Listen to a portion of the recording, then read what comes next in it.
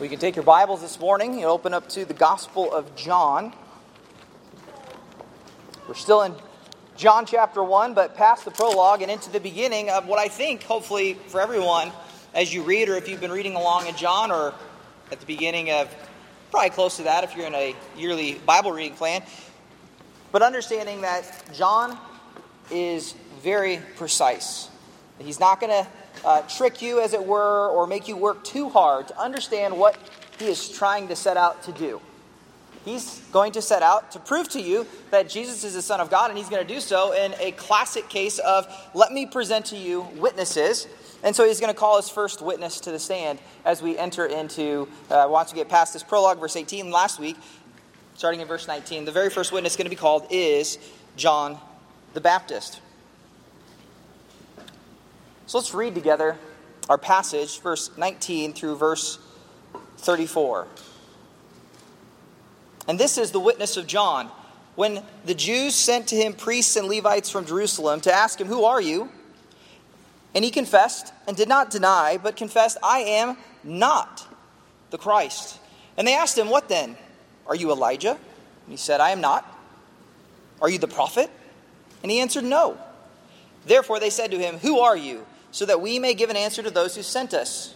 What do you say about yourself?" He said, "I am a voice of one crying in the wilderness, 'Make straight the way of the Lord,' as Isaiah the prophet said." Now they had been sent from the Pharisees, and they asked him and said to him, "Well, why then are you baptizing if you are not the Christ, nor Elijah, nor the prophet?" And John answered them, saying, "I baptize with water, but among you stands one whom you do not know. This one is he who comes after me, of whom I am not worthy to untie the strap of his sandal." These things took place in Bethany beyond the Jordan, where John was baptizing. And on the next day, he saw Jesus coming to him and said, "Behold, the Lamb of God who takes away the sin of the world. This is of he whom I said, 'After me comes a man who has been ahead of me, for he existed before me.' I did not know him, but so that he might be manifested to Israel, I came baptizing with water." And John bore witness, saying, "I have beheld the Spirit descending as a dove out of heaven, and he abided on him. And I did not know him, but he who sent me to baptize with water said to me, 'The one upon whom you see the Spirit descending and abiding on him, this is the one who baptizes with the Holy Spirit.' And I myself have seen and have bore witness that this is the Son of God." Father, as we come to your word this morning, as you have prepared our hearts, we do just ask that you would speak through your word this morning. We know that it is through Christ and through him alone in whom the Spirit is given, as we've even seen in this passage. And may the Spirit illuminate our hearts. May the Spirit confirm and convict the truths that we see herein as we get to have the privilege of looking at the beginning of the ministry of Christ through the eyes of the very first one who understood this is the Christ, the Messiah. We just ask this in your Son's name. Amen. Well, last week, if you were here, I mentioned the children's book that we have at our house that we enjoy, and I know some of you have, Full Moon Rising. And that simple children's story was about the moon taking glory from the sun. The moon thought it had its own light. And then the story goes on to say, no. The moon has no natural light of its own. It's simply a reflection of the sun's light. It's ultimately the moon learns its lessons and is humbled and recognizes that he should never take what's not his. He simply reflects the sun and says, don't think it's me. It's the sun. And so I was thinking about this week and thinking about the implications of the way that John's ministry functions, that he simply reflects Christ in so many ways. And then I got to thinking a little bit more about reflecting, and so simply defining it as to throw back to heat or light or sound. We got some, big gems, some echoes. It's reflecting sound, but without absorbing it. And that's a good illustration, I think. A good picture, a good idea as we think about, are we reflecting Christ? Are we not absorbing praise but reflecting it back? But really, I thought, so ignore your title, Reflecting Christ. It's really deflecting, as I thought about it. And by I mean that is, we're not someone gives us praise or someone acknowledges something in us. We're not necessarily reflecting it back to them. We're deflecting, as it were, to Christ. So deflecting to Jesus is probably the more appropriate title. And I think that's how we'll think about it this morning, is this idea of deflecting glory back to Christ. That is, deflecting to cause something to change direction by interposing something, or to change direction after hitting it. In other words, they're trying to direct praise to you, or say there's something in you that, wow, look at your life. There must be something different about you. And you're going, well, if it is, boom, it's because of Christ, and you're deflecting it back to him. And you can't find a better illustration of that ministry of deflecting to Christ than this ministry of John the Baptist. Now, we don't learn everything about John the Baptist in this story, and that's very purposeful, the way that John wants to communicate. Even as we read, what does he emphasize? Verse 30, after me comes a man who has been ahead of me, for he existed before me. This is an emphasis on John's ministry pointing to the deity of Christ. So we don't learn everything, and we'll kind of reference maybe some things in the synoptics and the way and why they thought he was a prophet. We don't hear about his clothing, that he wore camel's hair like a prophet, or that he ate locusts and honey in the wilderness, or that he called for repentance like a prophet. It's not necessarily John's concern. Here, he wants you to see him simply as a witness to the deity of Christ and the way that he deflects glory back to him. So we're going to see it this way. We're going to look at these 4 lessons as we walk through this passage this morning from John's witness on how to deflect glory back to Jesus. We're going to see how John does it, and I think we'll be able to see, oh, that's a good pattern that we can follow. All the while understanding the Holy Spirit inspiring the Apostle John to write this book to show and demonstrate that Christ is truly the Son of God. Now, John the Baptist is going to be the first of 6, 7 if you count Jesus himself, eyewitnesses in the Gospel of John. We're going to run into another one here, verse 49, next week, with Nathanael, who recognizes this is the Son of God. Peter, the blind man who was healed. Martha, and Thomas, which is an amazing thing when you understand all that John is working towards about believing his purpose statement, and Jesus is the Son of God. And then you have one questioning at the very end who walked with him for all 3 years. Thomas, I have to see. And then for him to confess, I don't need to see, because he sees him and he says, I don't need to see your hands and feet. You are the Son of God. Clear witnesses to the deity of the identity of who Christ is. But as we look at John's story, the first thing that we're going to see is you have to understand this, what it means to deflect the glory back to Christ. The first thing you need to do, the first lesson, is to recognize who you are not. Recognize who you are not. Because the thing about John is, and here is, even as we look here in a moment where who he is, he may not even have a full understanding of his ministry and his path forward, even as he rejects one of their claims, that he is not Elijah. Of course, he is not. But there's a sense, as we'll see in a moment. But he definitely has an understanding of who he is not. And if we want to reflect the glory of God back, we want to deflect it to Christ, then we better understand who we are and who we are not. And so look at verse 19.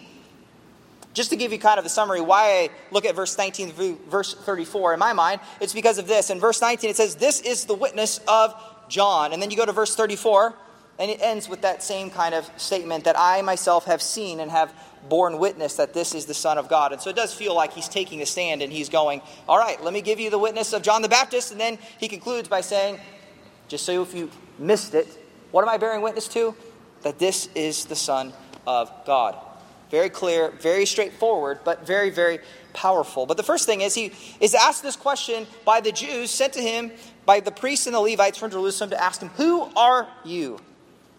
Well, why are they asking him? Because this at least is what we know from the other synoptics, and we just know what's going on here from other passages, that John is massing a gathering. He has followers. He even has followers up until the book of Acts who've not yet heard of Jesus or believed in his gospel. And so he has followers. He's amassing them. People are going to the wilderness and they're getting baptized.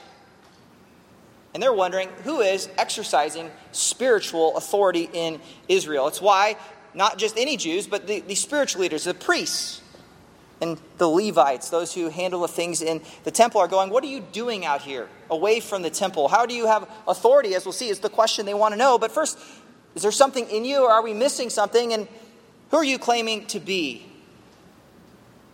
They don't even seem to ask here. Maybe it's simply implied, and that's why his response is the way it is in verse 20, that they want to know. Because there's a high level of expectation for the Messiah. And you can imagine, you walk through your Old Testament, it's 400 years of silence. They're back in the land, but they're still under Roman rule. And maybe every time, and you kind of see through history, we could go through it, but there are a few people that rise up that they think maybe this is the Messiah. And so the implied question is, are you the Messiah? And so he answers in that way in verse 20 that he confessed, did not deny, but confessed. It's a way of wording, emphasizing. And he emphasizes it actually with this pronoun that I, and it's emphatic, I am not the Christ.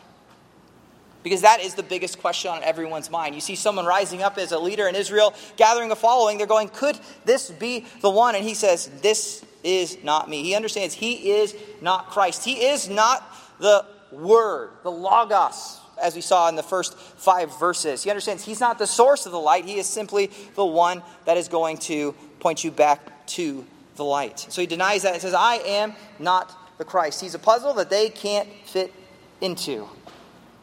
But they're not done. Okay, fine. As we understand our scriptures and we're reading, and we get to the very last book, at least as it's ordered. It's very likely Ezra and Nehemiah are the last books recorded as far as dates go. But as it's organized, Malachi ends as the last book before you flip to Matthew. And there's a promise in there. Malachi 4:5, which is what prompts this question of, are you Elijah? Because Malachi 4:5 says, behold, I will send you Elijah the prophet before the great and awesome day of the Lord comes.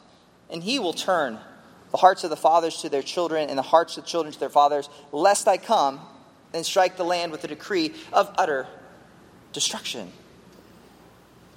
And so, if they know anything, they're going, that's what we're waiting for, is when is Elijah going to come? Maybe this man who's out there as a prophet is Elijah. Come back, because Elijah didn't die, right? He's carried up into heaven. And so they ask, what then are you, Elijah? And he says, I am not. Which at least prompts the question of, if you know the rest of the Gospels, and going, but I thought he is Elijah. Well, let's look at that just for a moment, because you have a couple places in Matthew 11, where Jesus says himself, all the prophets in the law prophesied until John, because this is who John is. John is the last Old Testament prophet. And if you're willing to accept it, he's saying John himself is Elijah who was to come. But I think it's helpful if you look at Luke and say in what way, because it's this reality that he is Elijah in a sense and Elijah not in another sense. And so it says here that he comes in the Spirit. It says Luke 1 verse 17 that he will turn many of the sons of Israel back to the Lord their God, and he will go up before him in the Spirit and the power of Elijah, to turn the hearts of the fathers back to the children and disobedient to the attitudes of the righteous, to make ready a people prepared for the Lord. That is the spirit and power which he is going forward in, but he is not Elijah. And I would actually argue, again, some of this is subjective, some of this is, I guess, the guesswork side of what is going on. Some people go and say, well, he's fulfilled Malachi 4:5 because he came in the spirit of Elijah, and we're not expecting Elijah. I tend to believe that we're still waiting for Elijah. And part of that, not just revelation, if he's one of the two witnesses, but there's still an expectation of which he came in the spirit and the power of Elijah. But I look back at that promise, and I look back at what we see here and their expectation of Elijah, even these verses, to turn the hearts of the fathers back to the children and the disobedient to the attitude of the righteous, to make ready a people prepared for the Lord. And there's a sense in which that's true with the church. But it's still, if you look at Isaiah, as we'll see with the voice crying in the wilderness, there is a further expectation. And I think that'll be fulfilled in an actual Elijah returning. And it makes sense because we have not seen those fulfillments of all of Israel repenting yet.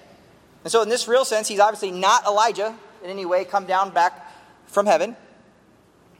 But he does have, and has came in, the spirit and the power of Elijah. another one here. Just look at beginning there of Matthew 11, 10 through 30. I think it's helpful as well. That they were coming down from the mountain. Jesus commanded them, saying, because this is the context here of the transfiguration, where the writer here, John himself, Peter, James, and John go, the three, up the mountain. And they're wondering this question after Jesus says, tell the vision to no one until the Son of Man has risen from the dead. And the first question they ask is fascinating. Why then do the scribes say that Elijah must come first? And this all goes back to understanding that they're not quite there with a first advent, Christ coming for salvation to die for his sins, and then coming back a second time. We're not quite understanding that there's two times the Messiah will come. And so Jesus says, and he answers them, Elijah is coming and will restore all things. But I say to you that Elijah already came, and they did not recognize him, but did to him whatever they wished. So also the Son of Man is going to suffer at their hands. Then the disciples understood that he had spoken to them about John the Baptist.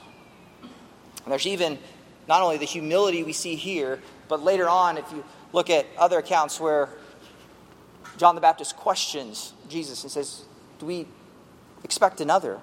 Where I don't think he even quite understood how important he was, which makes sense because you see the massive humility here, because he understands himself not having any internal greatness, but simply as one who's came as a messenger. He's not pursuing his own life. He's not building his own thing. He knows he's been called to prepare the way for the Messiah. So he's not Elijah. And then secondly, verse 21, he says, they ask the question thirdly, if you're not the Christ, if you're not Elijah, then maybe you're the prophet. And what they mean by that is in Deuteronomy 18, the expectation here was that a prophet would come like Moses. So there's just kind of this expectation of perhaps some would view this as the Messiah, some would keep it separate, but either way, they're kind of waiting because they haven't seen this yet. So maybe you're the prophet that was promised. Yahweh your God will raise up, it says Deuteronomy 18 verse 15, raise up for you a prophet like me, that's Moses talking, from among you, from your brothers. You shall listen to him. This is according to all that you asked of Yahweh your God in Horeb on the day of the assembly, saying, let me not hear again the voice of Yahweh my God, and let me not see this great fire anymore, or I will die. I wanted to read this just because you think about that. Whatever they saw, because you can't see God because he is spirit, but what they saw on that mount scared them. And they say, we can't be near that. We can't be near God's presence. We need a mediator. There's a recognition. What they don't fully understand, and John is making explicit, is that mediator can't just be another Moses. That mediator has to be fully God and fully man. It has to be God incarnate. Or you're not going to have a relationship with God the Father unless you go through a mediator, God the Son. And so Yahweh actually says to them, if you go on here, they have spoken well. Interesting. They have spoken well. You're right. You don't want to get close to that mountain because you are sinners and you're going to die. You need a prophet who will be raised up, it says. And so God promises, I will raise up a prophet from among the brothers like you, and I will put my words in his mouth, and he shall speak to them all that I command them. I think that fulfillment is in the person of Christ, the Messiah. And so John's saying, am I that one? Nope. So I'm not the Christ, I'm not the prophet, I'm not Elijah. He's not the one who they are expecting. I think as you look at John, we have to have a healthy humility if we're going to deflect praise, honor, glory back to Christ. It's very easy to take credit for natural gifting. You see it in the church all the time. If you're a really good speaker, then you must be gifted to preach. And if you're not a good speaker, then not. Well, hopefully it's okay for average speakers, raise my hand like the average, and average is okay, hopefully, to be up here, leaning on what isn't average, which is the Word of God. But whatever gifting you have, whether natural or supernatural, you need to remember it's all a grace of God. If you're an excellent servant, if you're an excellent host, if you're an excellent one who sees needs and is empathetic, well, praise God. Give him the honor and him the glory. Deflect any praise back for those giftings back to who he is, and understand who you are not. And I think primarily here, who is the Christ, the Messiah, where you see he is Jesus, the source. That's what Elijah is saying. I'm not. I am not the source at all. I love 1 Peter chapter 4, verse 10. As each one, this is talking about the church, Peter's saying, as each one has received a gift, that is the assumption that everyone's been given a grace from God, employ it, serving one another as good stewards of the manifold grace of God. And the way you serve, and the way I love this is because it's so simplistic. It says in 1 Peter chapter 4, verse 10, whoever speaks as one speaking the oracles of God, and whoever serves as the one serving by the strength which God supplies, so that in all things God may be glorified through Jesus Christ, to whom belongs the glory, might forever and ever. Amen. That is to say, you are going to glorify Christ. You're going to deflect praise to Christ when you exercise, whether it is by doing an action, serving one another, or one who speaks, speaking the things of God. Either way, you're to deflect back to Christ. And really what this says is not only in 1 Peter chapter 4, but I think the point here with John the Baptist is he's saying, I'm not that important. And by the way, if John the Baptist is not that important, what does that make me? What does that make each of us? Which we'll come back to that as well. Because as great as he is, this great Old Testament prophet who God is speaking to in a different way than he's speaking to us today through his word. He's actually audibly speaking to him here, telling him what to look for, whose birth is miraculous. If we were to go back and see his miraculous birth. I don't have a miraculous birth story. But he says, no, I understand. I am not the source. I'm simply the one who's going to deflect back to the source, which is Jesus. Well, if that's an understanding, John understands who he's not, and we can go, yep, if that's true of John, it's true of us. We understand we're not those things. We're not the source of truth. We're to point to the source of truth. Then we also have to ask a bit of the question, what are we? So secondly, I think you want to recognize who you are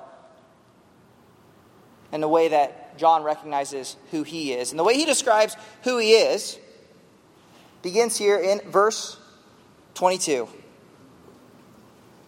Therefore, they said to him, they're frustrated. You're frustrating us, John the Baptist. Who are you? So we may give you an answer to those who sent us. What do you say about yourself? And they're really getting after this question of authority. How can you do what you are doing? Who are you? What's your role in all of this? Well, he says, verse 23, I'm simply a voice.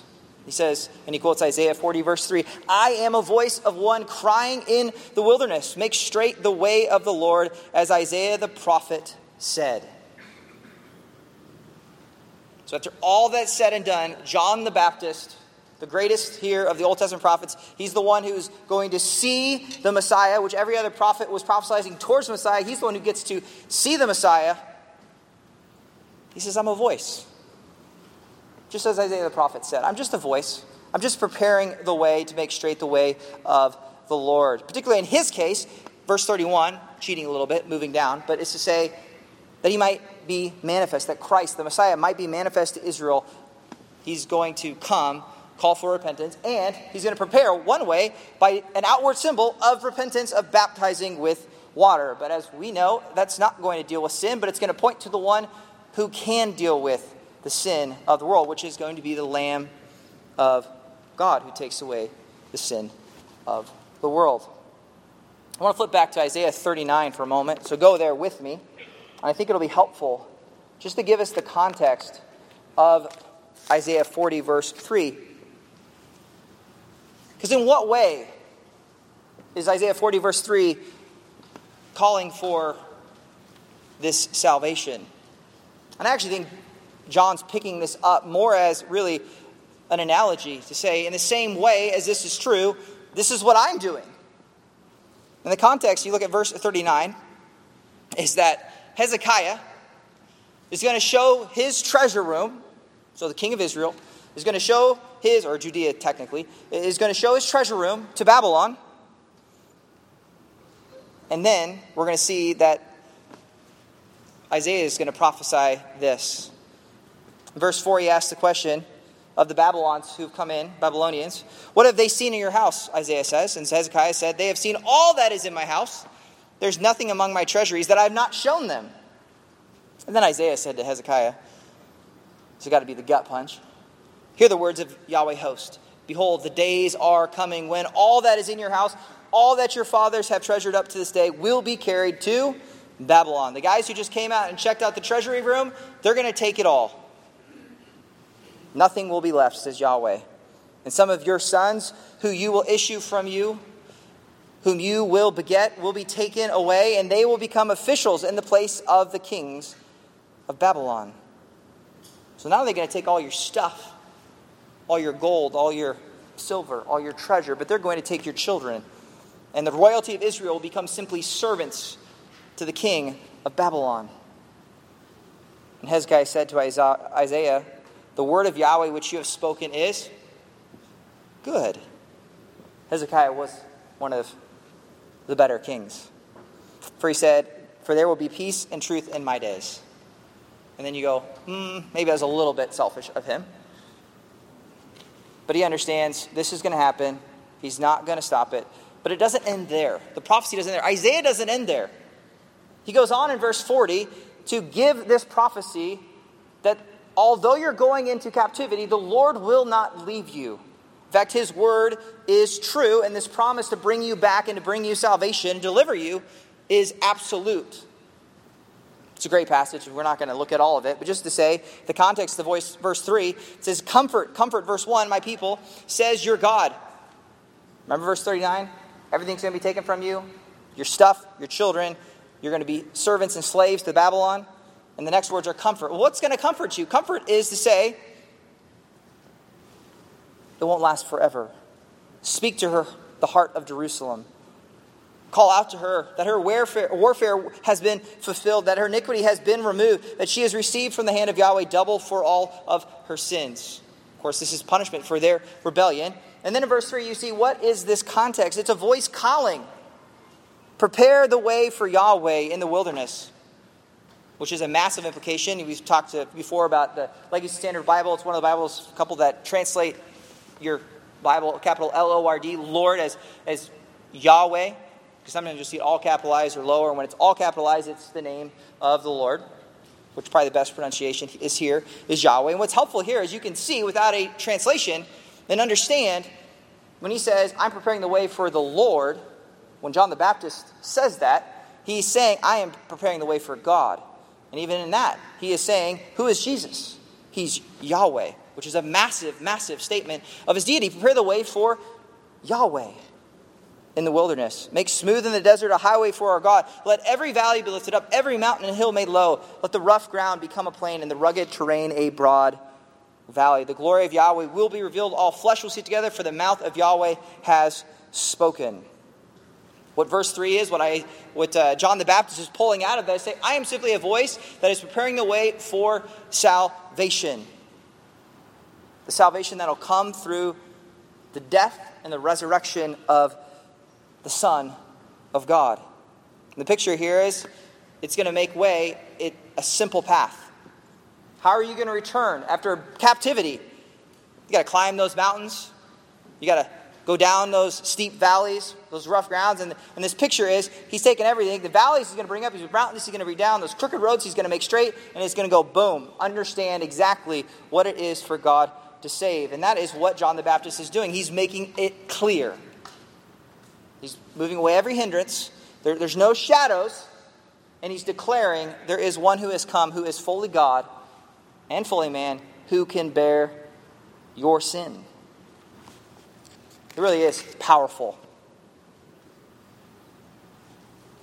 Even we would go on, and verse 41, and the coastlands is a word for the Gentiles. So they're going to be involved, right? Takes the sins not just of Israel, but of the world. Just as sure as God is perfect, his promises will come true. So come back to John chapter 1.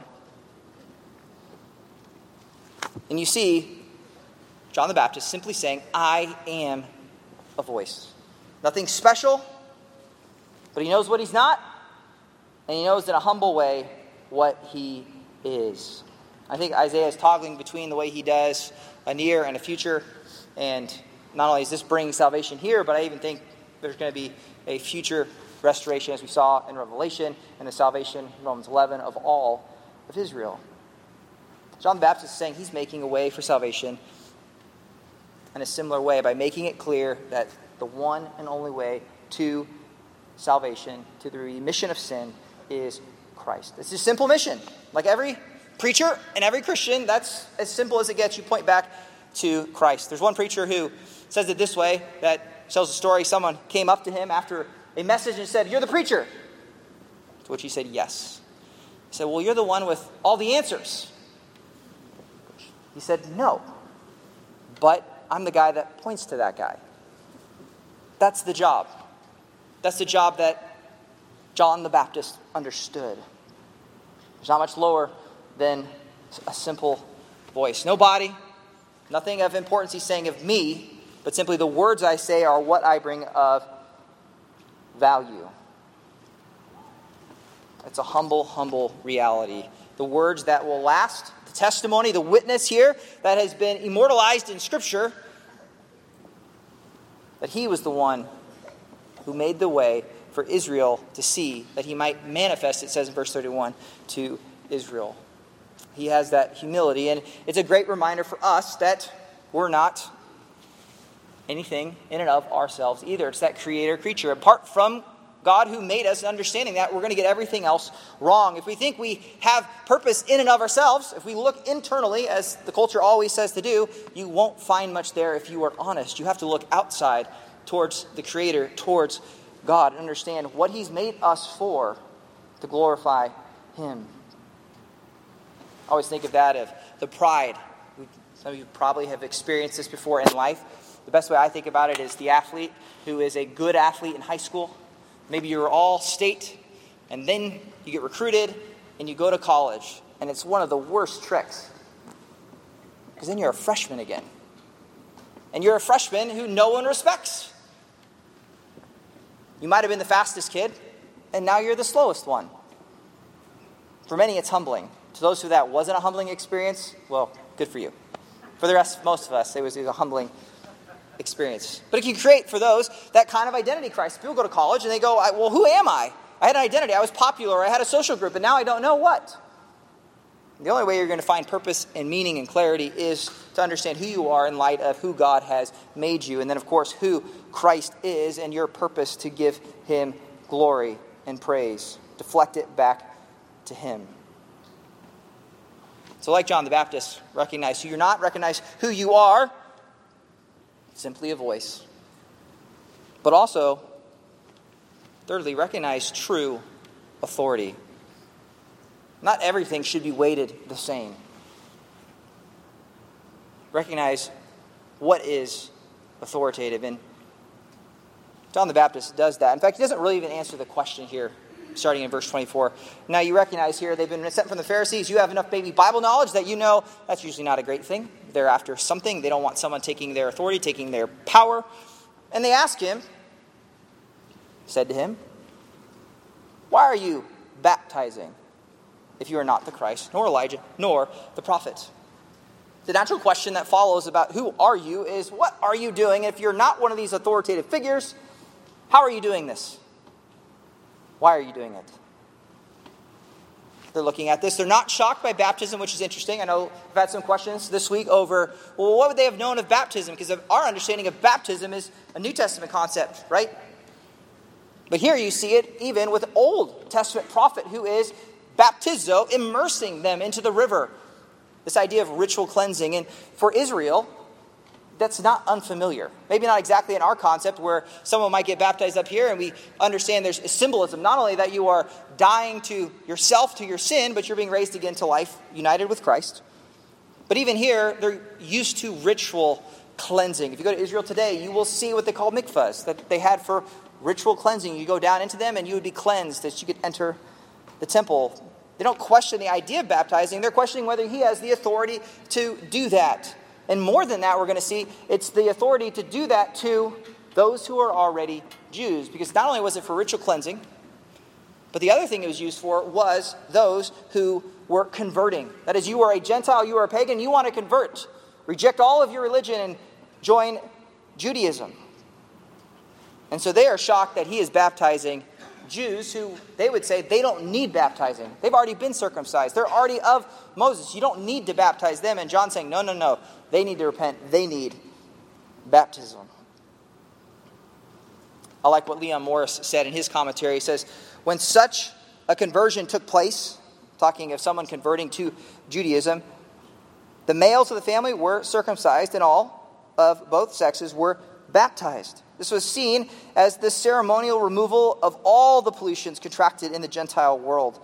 The novelty in John's case and the sting in this practice was that he applied to the Jews the ceremony that was held to be appropriate in the case of Gentiles coming newly into the faith.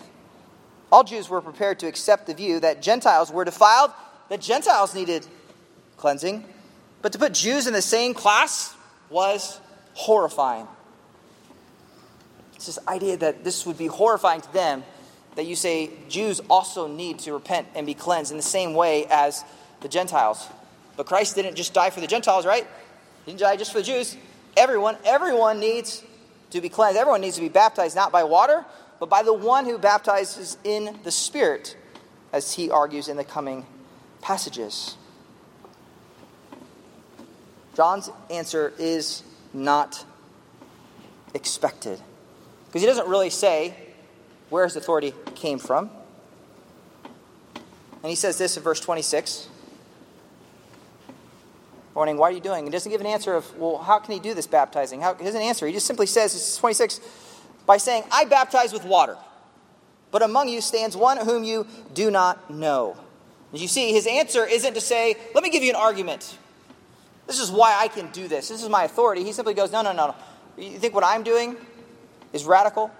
One is coming who has greater authority. I baptize with water, among you stands who you do not know. And that one, verse 27, who comes after me, of whom I am not worthy to untie the strap of his sandal.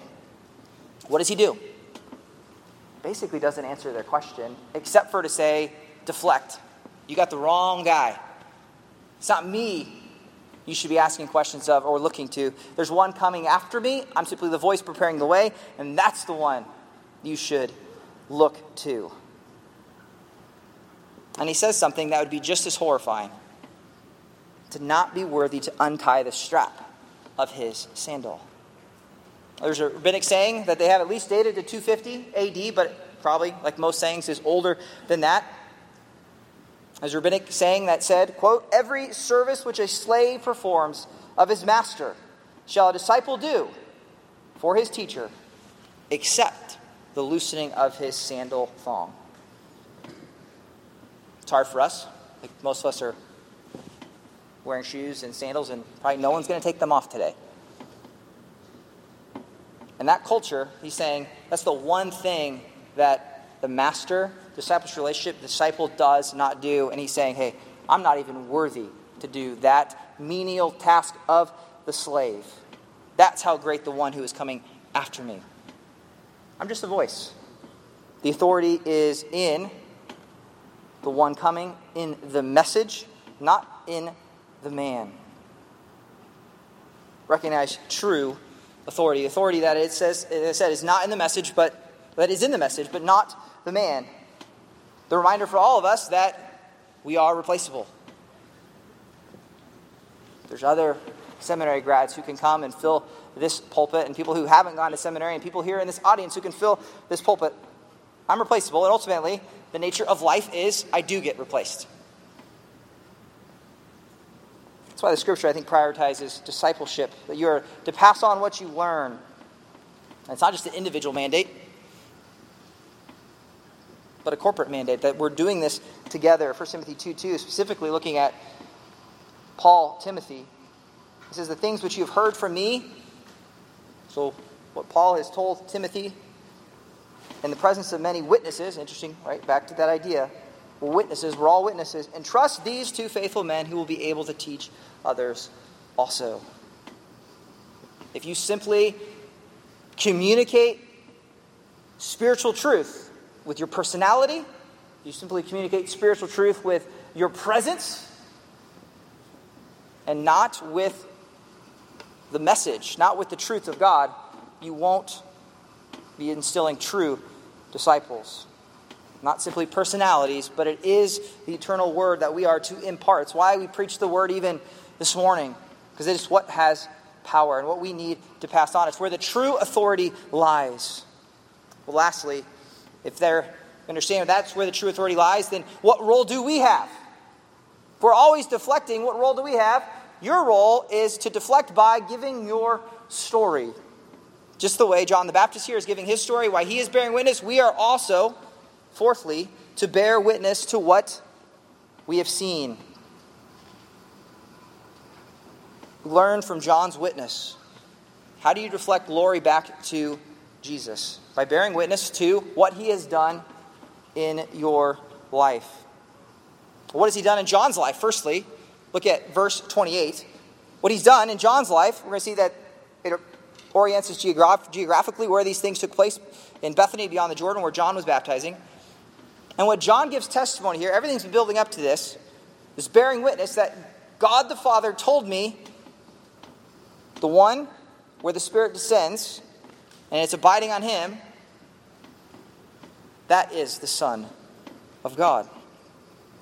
And so the next day, John the Baptist, he says he saw Jesus coming to him, and he proclaims, he bears witness, behold, the Lamb of God who takes away the sin of the world. So he proclaims, he gives witness, that's the one. And he kind of recounts, why does he know that's the one? Because the assumption is, you have a little bit of knowledge here, that, well, he was baptized, and when he was baptized by John, we don't get the story of John saying, no, I shouldn't baptize you here. It just simply assumes, it's kind of condensing the story to say, after the baptism, he says, look, I know. Why? Because when he came, and I'm not worthy of untying his sandal, when I baptized him, it was clear that he is God's Son. What is the Lamb of God? The one who takes away the sin of the world. This is he whom he said, after me comes a man who has been ahead of me, for he existed before me. John chapter 1. He is the Word, right? The Word was with God in the beginning. Even though his ministry is after John's, his existence precedes John because he is God. In fact, he even says in verse 31, and looking at John's kind of story, his life, he's a cousin of Jesus. I'm guessing he knew Jesus, but it's to say he didn't recognize him as the Messiah till that moment at the baptism. I can't imagine he didn't think something was different about him. But he didn't recognize him fully, and that also tells you John's point is to argue for the deity of Christ, but that's a pretty powerful argument for the humanity of Christ. But his own cousin, who I think would at least see him at Passover, doesn't see anything different other than human. That's how human he is. But of course, he's not just human. He is fully God. He didn't know him, verse 31. But so that he might be manifested to Israel, I came baptizing with water. His whole purpose is, I didn't know exactly who it was going to be, but I know I existed for him to prepare Israel to see him. And John bore witness, saying, I have beheld the Spirit descending as a dove out of heaven, and he abided on him. I didn't know him, verse 33, but he who sent me to baptize with water said to him, the one upon whom you see the Spirit descending and abiding on him, this is the one who baptizes with the Holy Spirit. And I myself have seen and have borne witness, conclusion of this first witness to the stand, that this is who? This is the Son of God. And the Son of God is coming to do something more than baptize you with water. If you're looking for a place, because there are some denominations who I believe get this radically wrong, water baptism does not save you. They're distinct. It's a symbol. And even here you see it separated, that there is such a thing as spirit baptism, but it's not water baptism. It's regeneration. John chapter 3. And although I think the Lord commands us, and Lord will have some baptisms here soon with water, that we are to be baptized in obedience as a symbol of identifying with Christ, identifying with his church, you need to be, firstly, baptized by Christ himself in that you've been baptized into the Holy Spirit. And John says, I have seen this one, and I bear witness to him that he is the Son of God. If you remember, he not only said he's the Son of God, but back up to verse 30, he says he is the Lamb of God. What does he bear witnessing to by saying that? This might be one of those cases where he may not fully comprehend all that this entails. Because he seems to be unexpected of even how Christ is going to suffer and to die. Even I think he's a little bit taken off when he suffers and is imprisoned and is ultimately martyred before the death of Christ. We just finished the book of Revelation. We saw Christ is known as the Lamb, right? The worthy one who's able to open the scroll. But I think I understand this probably as a general phrase of referring back to associating the picture of a lamb used with Old Testament sacrificing and all that it entails. And even though it entails lambs being sacrificed, they seem to imagine, well, but surely he won't have to die, which I think I understand from a human aspect of it'll have to happen a different way than that. And it doesn't. It happens exactly the way as it's seen in the Old Testament, that it's, Hebrews says, blood. But they know of Old Testament sacrifices, including Passover, daily temple sacrifices, burnt offerings, peace offerings, sin offerings, offerings for purification, lamb sacrifice for the Feast of Trumpets, tabernacles, the Day of Atonement. So there's probably a reference to all of that system to say he is the lamb, he is the means, he is the way in which God will take off, he will take away the sins of the world. The idea of bearing off, he's going to bear, Jesus, the consequences of sin, which is death, in order that its guilt might be removed and we might have a relationship with God the Father. Whether that kind of throws you off, we looked at world before. It's a big word in John. I just real quickly go to John 11, I think, just for clarity, because we're going to get there sooner than later. But just as a way, I think it's helpful to the way John's using it, because this isn't universal, but it is a universal message. In 11:51, looking at Caiaphas, who prophesies better than he knows. Look at just verse 51. His prophecy is that he's trying to kill Jesus. So this is not a good guy, but he does understand that one man is going to die for the nation. And verse 51 clarifies that now, that's Caiaphas, did not say this from himself, but being high priest. That year, he prophesied that Jesus was going to die for the nation. And then he clarifies, not just for the nation only, but in order that he might be also gathered together into one, the children of God who are scattered abroad. That is to say, the world. Not just the Jews, but the Gentiles, the world. That's who he is going to die for. But it isn't to say it's universalism. It's just saying this message is for everyone. He's the Lamb for, not just the Jews, but for everyone. That's the witness that John is bearing. And not only is there this negative assumption of water baptism here at the end, but of course the positive that you will be baptized in the Spirit. That's John's testimony. And here's the bottom line as we think about this, that we as well have a testimony. If you've come here this morning or you've been baptized, you've had to write or communicate to others, there is a time when you didn't know Christ. And then there became a time where you met him. Someone shared the gospel, the truth of his life and his death and his resurrection with you, who the man is, or said, read the Gospel of John for yourself. And you have a testimony of you met him and how it changed you. You recognized him as the Son of God. Verse 34, the same thing John sees him for at that moment. And of course, if you have testimony, it shouldn't be just before how you met Christ, but also after, how it has changed your life. And then the question comes, John's bearing witness. He's telling others, behold the Lamb of God who takes away the sin of the world. And likewise, it's a call towards us. You don't have to go to the end of Matthew to see the Great Commission in Matthew 28.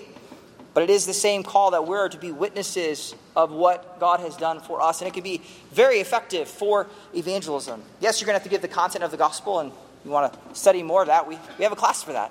What is the gospel? And that's not just for those who are unbelievers, but even for us as believers, having an understanding of what God has done and even finding confidence and joy in what Christ has done for us. I remember I lived with a man who was an elder at the church that I attended during seminary, and we had baptisms, it was a large church, baptisms on Sundays, and he's a fairly stoic guy, not a super emotional guy, kind of a guy, mechanic, wants to work with his hands. I remember the first Sunday I was there, and the first time I saw the baptisms, I'm looking over, and I've got a 50-year-old man who I view as a very stoic, non-emotional guy. And here are these people giving testimonies, and the guy's weeping because he understands what it is that Christ has saved not only them from, but what Christ has saved him from. It's always an amazing thing.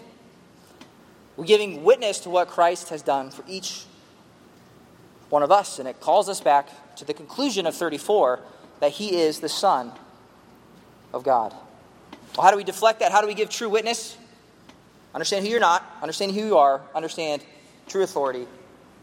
But you got to go out and you got to bear witness.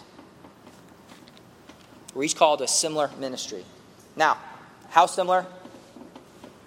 You're not John the Baptist. You're not the greatest Old Testament prophet, sorry. But also good news. You don't have to wear camel's hair or eat locust and honey.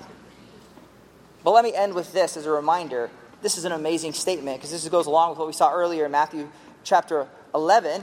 Jesus says this, the greatest Old Testament prophet, and Jesus says, truly I say to you, among those born of women, there has not arisen anyone greater than John the Baptist. Yet the one who is least in the kingdom of heaven, that includes you, includes me, is greater than he. That's a pretty powerful statement. Why? Because we have been baptized in the Spirit if you have confessed your sin and turned to Christ. And you even then have experienced something John did not experience. He died before Jesus died, before the beginning of the church. The last Old Testament prophet, he was still looking forward, and yet we have experienced what he longed for. It's a great reminder to walk worthy of such a great calling and walk in the light of such a privilege to be a witness for the truth of Christ to the world. And really take your place in a long line, not of just the 7 witnesses as described in John, but a long line of witnesses throughout the church through all ages. Let's pray. Father, we thank you for your word this morning, even the time that we have to look towards how you used John, to see his uniqueness, to see his humility, and in many ways, from a human perspective, to see his greatness, and yet understand that that is not how he viewed himself. And if he is humble after being so blessed, how much more should we be humble with the gifts you have given us? May we also not be humble and to say that we have nothing. We have something greater than John had. And in light of that, may we recognize we have the same priority to go out into the world and to point people to the Lamb of God who takes away the sin of the world. We ask in your Son's name, amen.